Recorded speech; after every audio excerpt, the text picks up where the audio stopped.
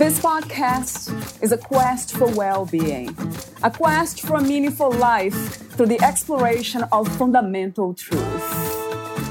Enlightening ideas, insights on physical, mental, and spiritual health. The inspiration is love. The aspiration is to awaken new ways of thinking that can lead us to a new way of being well. Welcome to Body, Mind, and Soul Healing Conversations.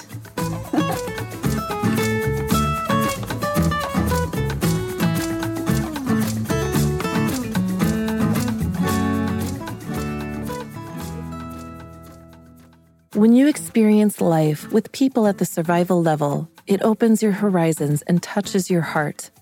Not just to be grateful for your own privileged life, but sparks wonder about the bigger picture. I was inspired to dig more deeply and began to attend Bible studies.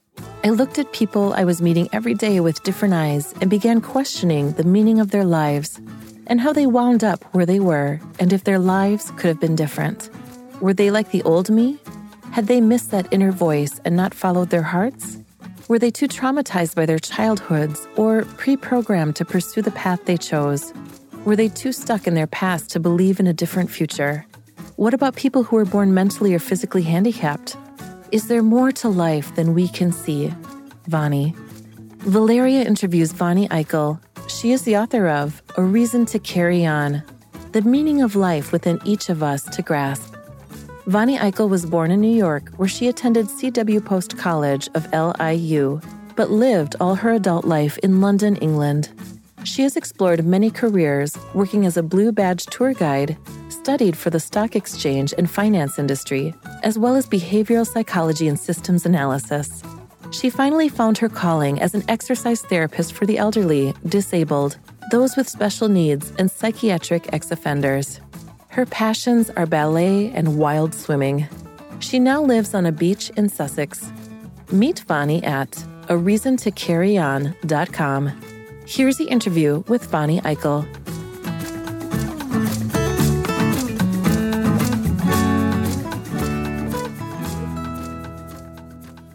In your own words, who is Vani Eichel? Vani Eichel was an exercise therapist. And during COVID, she decided to pick up a book that she wrote 20 years ago about her experiences. And that's when A Reason to Carry On came about.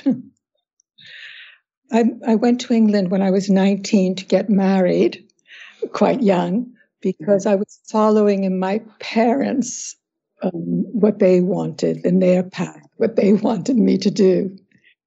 And I divorced 8 years later and started to find myself. All of a sudden, I had some urge. I wanted to do ballet and I wanted to play baseball. And then I started doing ballet. And that something happened in me because it was my attitude, which I'll talk about different things that changed so much.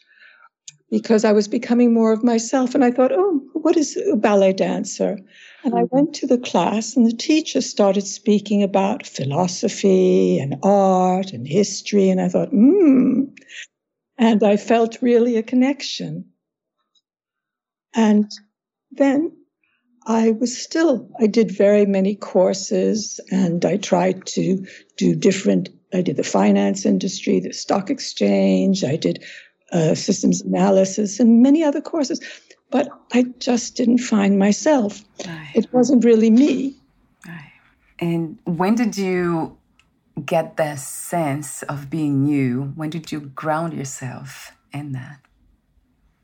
Well, one day I went roller skating with a group. We went to the roller skating ring and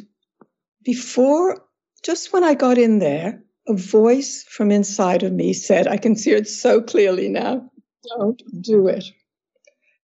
And the people, they were going to be there for a few hours. And I thought, oh my God, I better do it. I didn't listen to that voice. and I broke my leg. And it took a year to heal. And I was in terrible pain and on crutches for a year. And what was also painful is I was someone that was always running, a bit of attention deficit. Mm-hmm. Yeah. And then I was forced all of a sudden to be imprisoned. And that year, which was painful and also so handicapped, became the most valuable year of my life. That's how the book came to be, a reason to carry on? Not quite, not yet. Because that year I was living at home and I never really took notice of the nursing home that was opposite me all those years that I'd lived there. And there I was brought to realize what really my purpose in life was the hard way, because it was quite different. I loved ballet and I loved reading books on spirituality, but I was not following my heart. And I said, if I had my life to do over, I would have been a ballerina. But here I was. I'll do the second best thing. I'll teach exercises. And I decided then to the ballet, based on ballet, to people with handicaps, because only then did I understand what it meant to be, invalided out, or to be in a wheelchair, to be on crutches, to be in pain, or to have people looking down on you when you're sitting in a wheelchair. And that was a very valuable lesson to me, because it was only then that I could understand. And that was when a transformation really happened. And when my life took on real meaning. Yeah, and usually that's what it takes. I have seen this pattern within myself and so many people that I talk to, people in my family, friends. And I wonder why it takes most of the time suffering for us to uncover the truth of our own hearts and to have the courage to follow that truth. And then also the connection that we make with other people. It's so important to deeply connect. And that's why I do this work too. That's my way of connecting with humans in a deeper level. It has been my heart's desire. So going back to the heart, following the heart, this concept, how do we know, Vani, how do we learn to distinguish the voice of the heart from other voices, all the other ones, belief systems, our values, our family, society, and all that? It took me 40 years. I found it. Yeah. But a question that you didn't say anything to me about is that inner voice. There, I told you I didn't listen to it. So look what happened. I didn't listen to it, and it turned into the most valuable year of my life. And then I thought about it. And I thought, well, when I look back now, I see there is a voice.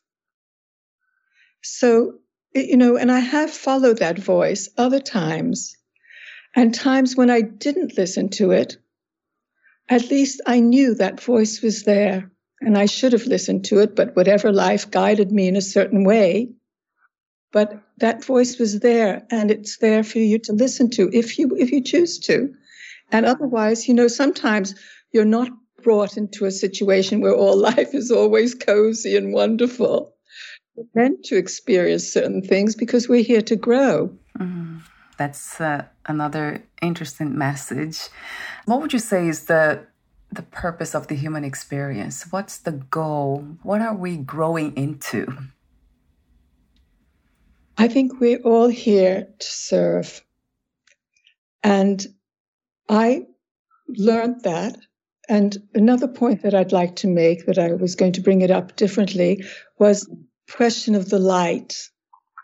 People always spoke light. I thought, okay, it's light. What is that? Yeah, I found out what that light really was. And I felt that light. When you ask, what is your heart? Well, first of all, it has to come from a passion within you. People can do jobs that they're not happy in, but if you do it the best you can do, and you're giving of yourself, you put it on a different level. So you're doing it from your heart, and you want to always be the best person that you can be. And we're all here to serve. I love that message. That's another interesting idea, the best person that we can be. How would you describe that, Vani? Well, I can give you an example of when I started working. The first time I went into nursing homes, some of them weren't as fancy as others. And most of them weren't. And you came in and you had this, really were slapped in the face with this stench of urine and vomit. And it just wasn't a pleasant atmosphere. You saw these people that really had given up on life. You know, what is it to be old? My definition is people who've given up on life. That's what old is. Well, you can be 100 and you're not old. It's beyond even service, being at service to others. I like to hear that because some people are not really, they can't really engage in service, but they can still be kind to themselves first and then kind of expressing that kindness in everything they do, the way they speak, and they're being aware of their thoughts and actions, even the smallest ones. I learned really is that the receiving is in the giving, because there I was in in these nursing homes, and all of a sudden people who were bent over started straightening up because I was giving so much of myself. I put on the music, which music also is the way you connect with the soul. And they were hearing melodies that reminded them back of their old days, you know. And, for instance, Al Jolson, "Oh, How I Danced on the Night We Were Wed." But I got them to stand up, sit up straight. They all did it in the chairs. We did it in chairs. And they were sitting straight, and their posture was correct. And I showed them how to use their arms. You use it from the tip and pull forward. You know, it's when you say that the book is really about the whole person and all the different aspects of oneself that contribute to being meaningful life. You can't, you can't have one without the other, so to speak. Right. And that makes a lot of sense to me. You said something earlier that I wanted to make a comment or ask a question. So that voice that you heard, not to skate, not to do the skating. So you didn't listen to it, but then it led you to live a meaningful life. Have you wondered if you had actually listened to that voice, would you be here now, regardless? That's a good question. I think so. Well, the point is the year that I had sitting, not running, always I was running. And at that time also, I became a much better mother. I had 2 daughters. Yeah. I forgot about them because I was married so young, and I wanted to enjoy my life. And I wasn't the Cancerian that I was born to be. And yet, now, I sort of, my heart breaks that what I lost those years with my children, which I was with them, but I wasn't a devoted mother as I am now. And I think I would have got there because of that broken leg, sitting alone for a year and seeing life differently, seeing it when you're, disabled and I can't explain to you. You have to experience what it is to have a disability. And I was very disabled. I had a cast that came all the way, my whole leg, and I had something through the heel, and I couldn't move without both crutches. And, it was horrific, and the pain. And that was, it was wonderful because I can only, it's a ridiculous thing to say in a way, but it was because it taught me to be the person that I was to become. I'm not there yet, I'm sure. Time we're always to grow and get better and better, hopefully. But it was through the people that I was giving to, because then from nursing homes and retirement homes, I worked with people with psychiatric problems, people in their 20s and 30s, and tried to help them. And then really was touched mostly by the people I couldn't help. I was engaged to work with adults who had the mind of 1-year-olds. And I thought one day, oh God, I'm getting somewhere. There was a smile on someone, and it turned out to be wind. There was nothing I could do to help them. And the reason to carry on is that everyone, but not everyone can grasp the meaning of life, which is there for them. Not everyone is able to. Because moving over to then I came to a hostel for psychiatric ex-offenders. And that's when I saw the light, when I was working with them. When we were going back to this idea, what is the light? I don't think I really explained it to you that, people saying the light. But another way to understand, there was someone who also said, you always have to look at the minutes of the last meeting to know what happened before, to be able to move forward. And I became very interested in Bible studies and reading the Old Testament and learning the Old Testament. And there you learn in Genesis with creation. And God said, let there be light, and there was light. But why was the sun was only created and the moon and the stars were only created on the fourth day? So what was that light? And the light of the first day was the light of creation. And that's the light that we see, and then it disappears. And we live our lives trying to get to see that light again and to try to find it. And when I was working with psychiatric ex-offenders, one day I left, and all of a sudden I felt light. I don't know if this is the light that light, but I still remember it so vividly. And it was many years ago, and I started crying. It was only a few seconds, but that, I believe, I found the light. It hasn't come again, but I believe that showed me that I was on the right path. Can you describe the, let's say, the thoughts behind? Did you have any thoughts behind the glimpse of light that you had? Just crying. And oh my God, this is just too wonderful.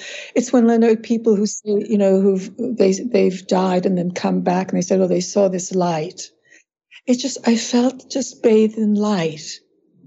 I just can't tell you. It was just a second or so. This crying that came over me and this feeling. And I thought, oh my gosh, it was just wonderful. I made it. I got there. And then it was gone. It's the light of creation. It's gone. We're not meant to get very much of it. Yes. Or maybe perhaps it never goes away. It's always here, but it has been dimmed down, kind of covered by the sensory perception. I think there's something to do with that, because I see that from time to time, I get the feeling of unconditional love by being unconditionally loved.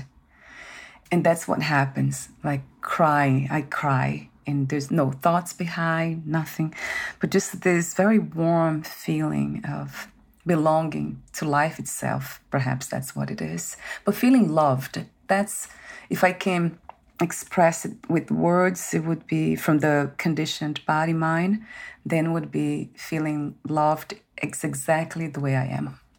So that's the feeling I have gotten many times. And I do a lot of meditation and that spiritual practices. It's my way of life. So it kind of comes back all the time. And it's the most beautiful thing. But I think the reason why we don't kind of live it from moment to moment is because we give too much attention to the sensory perceptions, what we see, hear, smell, touch. So that takes over and kind of, it seems to me that that's what happens. Well, I'd like to talk about, because I don't like to speak about my feelings and how I feel it. What I try to do in A Reason to Carry On is to try to give the facts and to try to show that working with these people, that's where I learned so much. And particularly the man who really was the cause of me writing A Reason to Carry On, was a psychopath. And he said to me, he was illiterate, he was in his mid-30s, and he couldn't read or write. And he had a life of violence. He had a very deprived life. He'd been in prison. And he said to me one day, he fell down in front of a pub, and a girl put out her hand to pick him up. And he said, "What's the point?" What's the point? He became this illiterate person with no education, with violent, and he did some terrible things in his life. But he gave me that idea. What's the point of it all? He said what he's going to get up for, and just to fall down again, he might as well just keep, he was a drug addict. He might as well fix and keep using. So that made me think I'm going to seeing all these people who really life hasn't been so kind to them. And yet, going to some nursing homes where some old people, we couldn't walk, they couldn't move, they couldn't anything. And yet, there were some who were miserable and grumpy and just saying they want to die. And yet, there were those one or two people. And yet, they found joy in everything. They didn't want to put anyone out. They would always be the kindest and the sweetest and the best. And they tried so hard to help everyone when they couldn't move themselves. They were just kind and loving individuals. And they left a big impression on me. And it made me think, it made me learn, looking at people with these hard lives. And it's not the life you're given, it's how you handle it. So true. And I know that some of those people that you had the gift to be around, some of them didn't have that. The opportunity even to explore the realm of the meaning and what to do, because they're limited.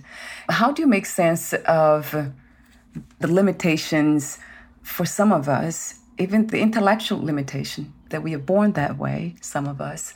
We all suffer, but why do some people seem to suffer more and be stuck, almost a prisoner of that kind of suffering that they're born pretty much with?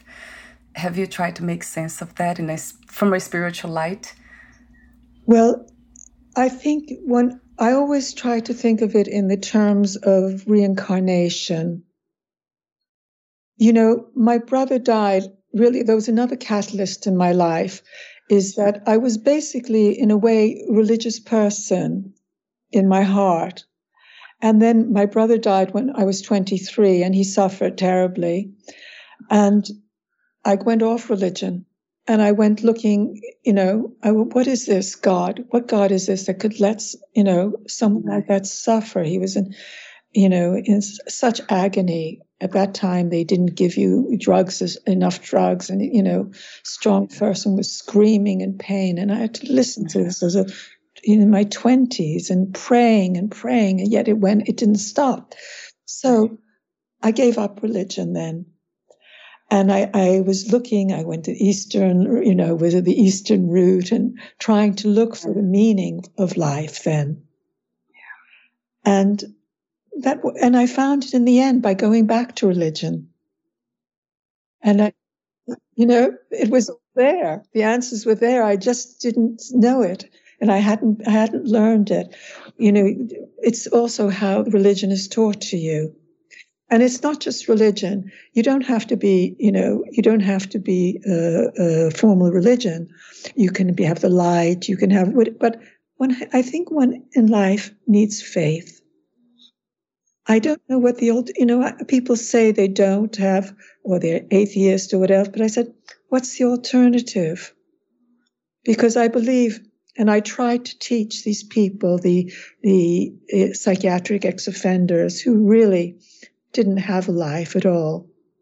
Life was so difficult. They couldn't pull themselves out and put real meaning into life. Yes, a few can, if you really have to work hard.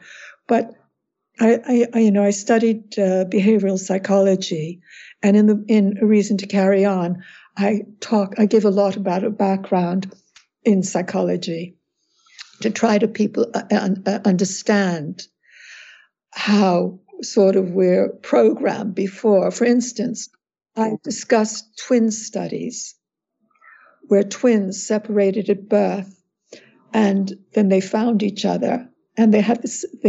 They married wives with the same names. They all had the same, the same things exactly. Yeah. They went to the same beach on vacation. Yeah. It was amazing. Yeah. They were absolutely programmed. So how much free will do we really have? That's right. How much free will do we really have?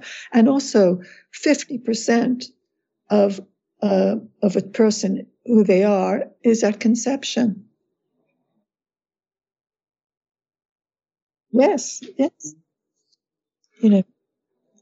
So I think it's very important. What I in A Reason to Carry On, I tried not to put my feelings in, or what my thoughts, or but really I looked at the facts, and also I don't want to leave out ballet. Yes, that's beautiful. It's my life since the age of 29. And to me, ballet is a metaphor for life, a life well lived, because it has everything for me: body, mind, and spirit.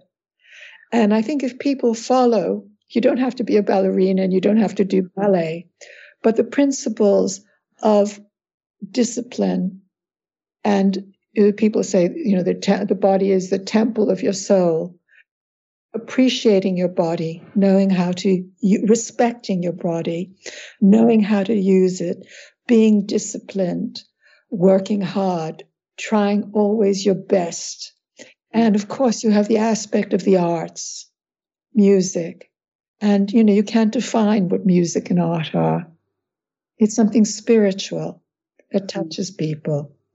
So that's why, to me, and that's why the exercises that I taught were ballet-based, because I thought it had so much. Very often you see people going into gyms and just pumping away, but it doesn't really appreciate the body for what it is, the temple of the soul. I love the way you describe it, actually. You see it, the temple of the soul. It's the appreciation, honoring body as the temple of the soul. That's a beautiful way of seeing it.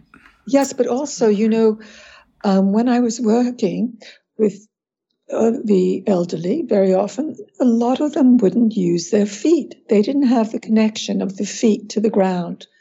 They would sort of shuffle. And I said, use your toes, and people, they wouldn't even know how to stand properly.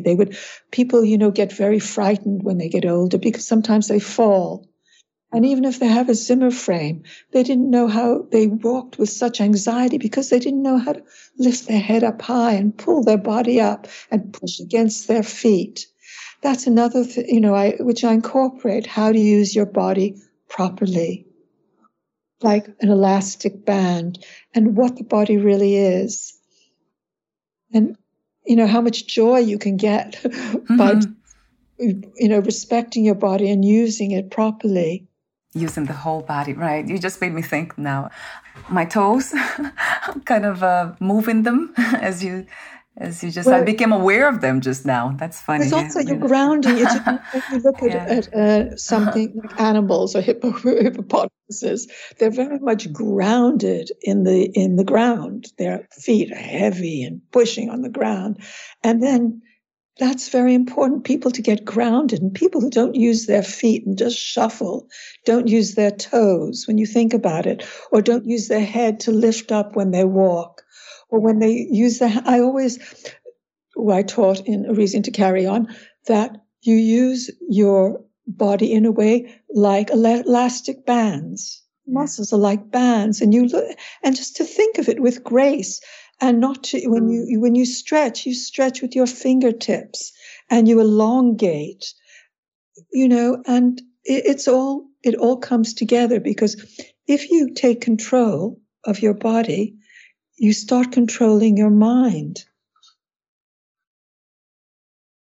Yeah, it's all, it all works together. You can't have one without you have to do it all together. It's true. Body, spirit. And that's why I emphasize again so much the exercise and the ballet, and how I was able to give so much to people. I felt, because I really gave of myself. I pranced around. I tried to get them full of energy.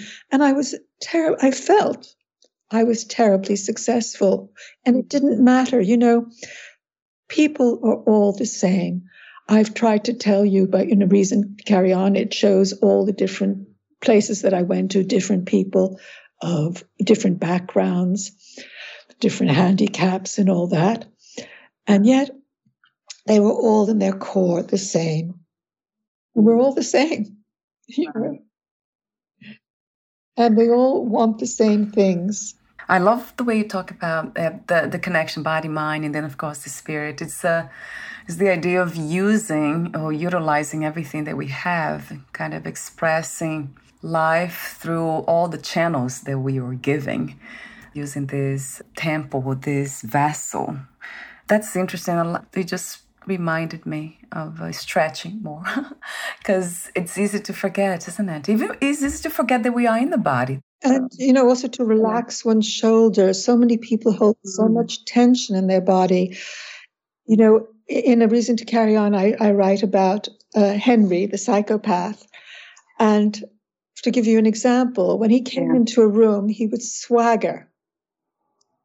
He wouldn't just walk, he would swagger. And what is swagger? He was trying he put a mask on, he was trying to show something that he wasn't. And, he wasn't in connection really with who he was. And I tried to get him to walk in the room with a presence, to stand up straight and lift up his head and walk, respecting himself. And I think, you look different. And even people who were sitting in these chairs all day, all of a sudden, it was so delightful to see them sitting up straight from being bent up, to really see them. And it was just glorious to see them with these ballet, using their hands, propping their feet. And then I said, when you stretch, you use your toes to lengthen your leg. When you pull, you raise your leg, you use your toe, you pull on your feet like elastic band, or then you push on your heel, and and to learning how to use your body and appreciating and think, focus. Focus is so important for everyone. And, I was just a humble exercise therapist. But just using the tools of my trade, I think I was so able to help everyone, because the body, and coming back again, is such an important part of who we are. I love the way you speak about the experience. It kind of opens my heart, because I can visualize these people that once felt limited or disconnected, kind of coming in connection again, just coming back to the sense of this honorable self, this respectful being that we are. That's the spiritual work. Well, I think I got more out of it than they did, because there I felt, 10 feet high, because I came out of being there in the, in sort of a nursing home or a day center, whatever. And I saw people, they changed that for that time that I was with them. They were happy and they were, and I felt I received so much. And I gave so much of myself. I was shattered at the end of the day. I did 4 classes a day, and I was really, I was dancing, prancing all over the room, going to each one and also touching them. Ah, yes. It's very important, touch. And, and some people, listen to Karen, you'll see that they didn't appreciate my touch, or they didn't appreciate me invading their space. And one has to learn how to gauge these things as well, because I started to learn how to approach people. And the one thing that I also learned, why I was successful with the psychiatric ex-offenders, was because I showed them respect. That's what people want. When these people's minds are being developed, they're being deprived of love or they're being abused, their brains don't develop in the same way that normal people do. And then they perceive slights differently. And if they don't feel they're respected, and that's why you have so much violence, because they always have to assert themselves, because they've only been brought up in violence.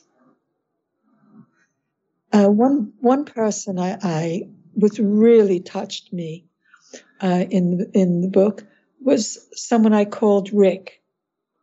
And at 9 years old, he was taken by his father and brothers and put into prostitution. And he was such a lovely man. And he was cutting himself all the time. And he would tell me he's evil. And he did do some evil things, I found out. But he was pardoned from the worst. It was taken into consideration because of the horrendous childhood that he had. And, and that's why a person like that, it takes a lot to give someone meaning in life. And when I worked with this, I was a bit naive as well. I was a very naive person because my book is dedicated to Henry, and I say Henry Higgins because he was my teacher. But he was the one that really, I was naive. I realized because he made me feel so good that I was really valuable. And then I explained them why someone tried to kiss me, in a very nice way, and they thought that was dangerous. So I had to go. And he said, "Oh, if you go, I'll break tables and chairs." So I saw him privately. We would meet in parks and all that. And then afterwards, it was winter. What could I do? I did something stupid. I let him come to my home. I mean, I was really naive. And then I was very lucky because I found out afterwards from his psychiatrist, I was warned to stay away from him because he was an arsonist, rapist. He was, a lot of these dangerous person to be around. And he changed dramatically.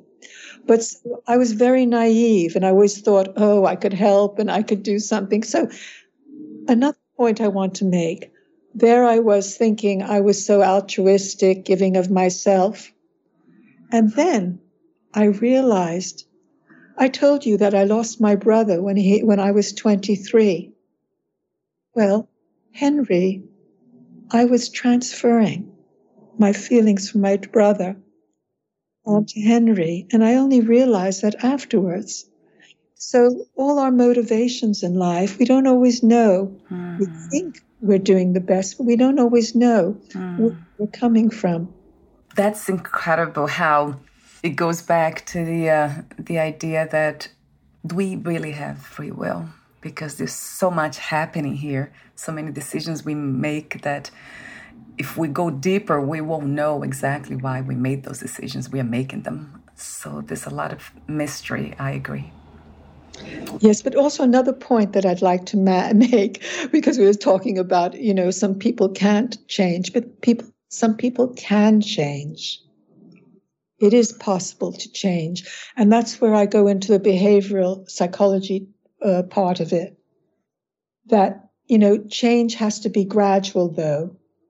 We have to be aware of what we're actually doing and what's going on to have a greater ability to control our lives. And we have to also accept the things that we can't change. Yes, I love your wisdom, and I love you being open to life as you have been, Vani. It's a question of, by doing, as I said again, the receiving is in the giving. That was my experience. And I learned from my students. They were my teachers. Very humble, which is part of wisdom, the way I see it. So again, I want to mention the title of your book is A Reason to Carry On. The meaning of life is within each of us to grasp. And the book will be on Amazon for sale on February 24th. So I want to thank you again, Vani, for your presence and all the experiences you share, the wisdom and the lessons. It's easy to see that meaning of life, as you call it, even within the stories. It could be just listening to you, it kind of transported me into a different place. I read parts of the book. I didn't read the book entirely. So listening to you kind of made me grasp something that I have not even contemplated before. Well, I hope the people who read the book will get more out of from the experiences that I had that they wouldn't get otherwise, because one doesn't meet this kaleidoscope of people otherwise. So thank you for being open to do that, to write a book. I know it takes effort, commitment, discipline, as you know. Do you still dance? Yes. You do? Wonderful. I do. Yeah, I was curious to know. It's not, but actually it's changed since COVID. Everything has changed. It's not the same anymore. A lot of people left, unfortunately. That's the thing about life, again, is a change, right? That's what we need. There wouldn't be life, I feel, without change. That's what life, as from the human experience, that's basically what it is. And even when we don't perceive change in life itself and what's happening, the experience, changes are taking place, which is interesting to see, to notice, really. We don't see it, but we notice sometimes. So I have the ending questions. But before that, Vani, would you like to say anything that you left unsaid or read a passage in the book? Well, yes, I think I would like to read about when I said about special children and reincarnation is a cycle of birth, life, and death. I'll just skip that though. It makes sense of a world where children born with severe disabilities are on their last journey in the cycle. There's a reason and purpose for each of these lives who have little to accomplish or any obligations.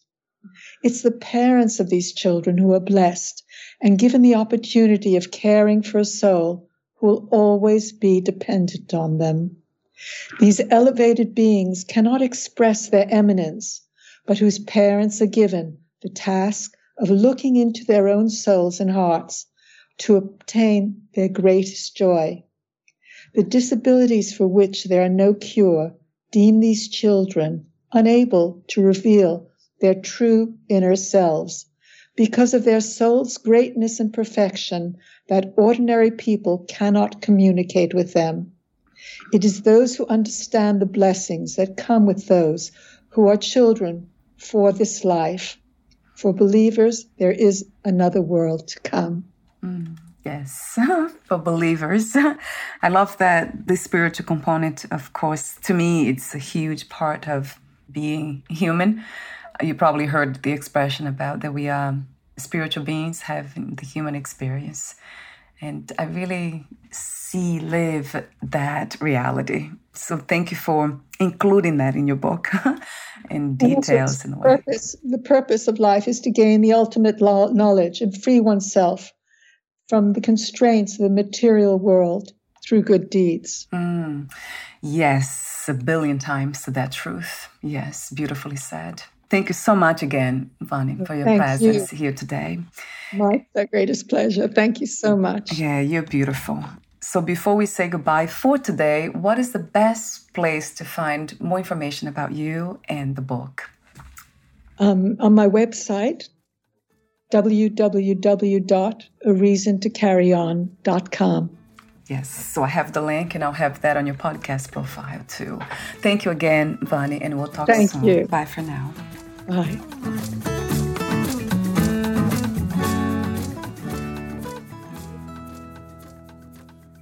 Thank you for listening. To learn more about Vani Eichel and her work, please visit areasontocarryon.com.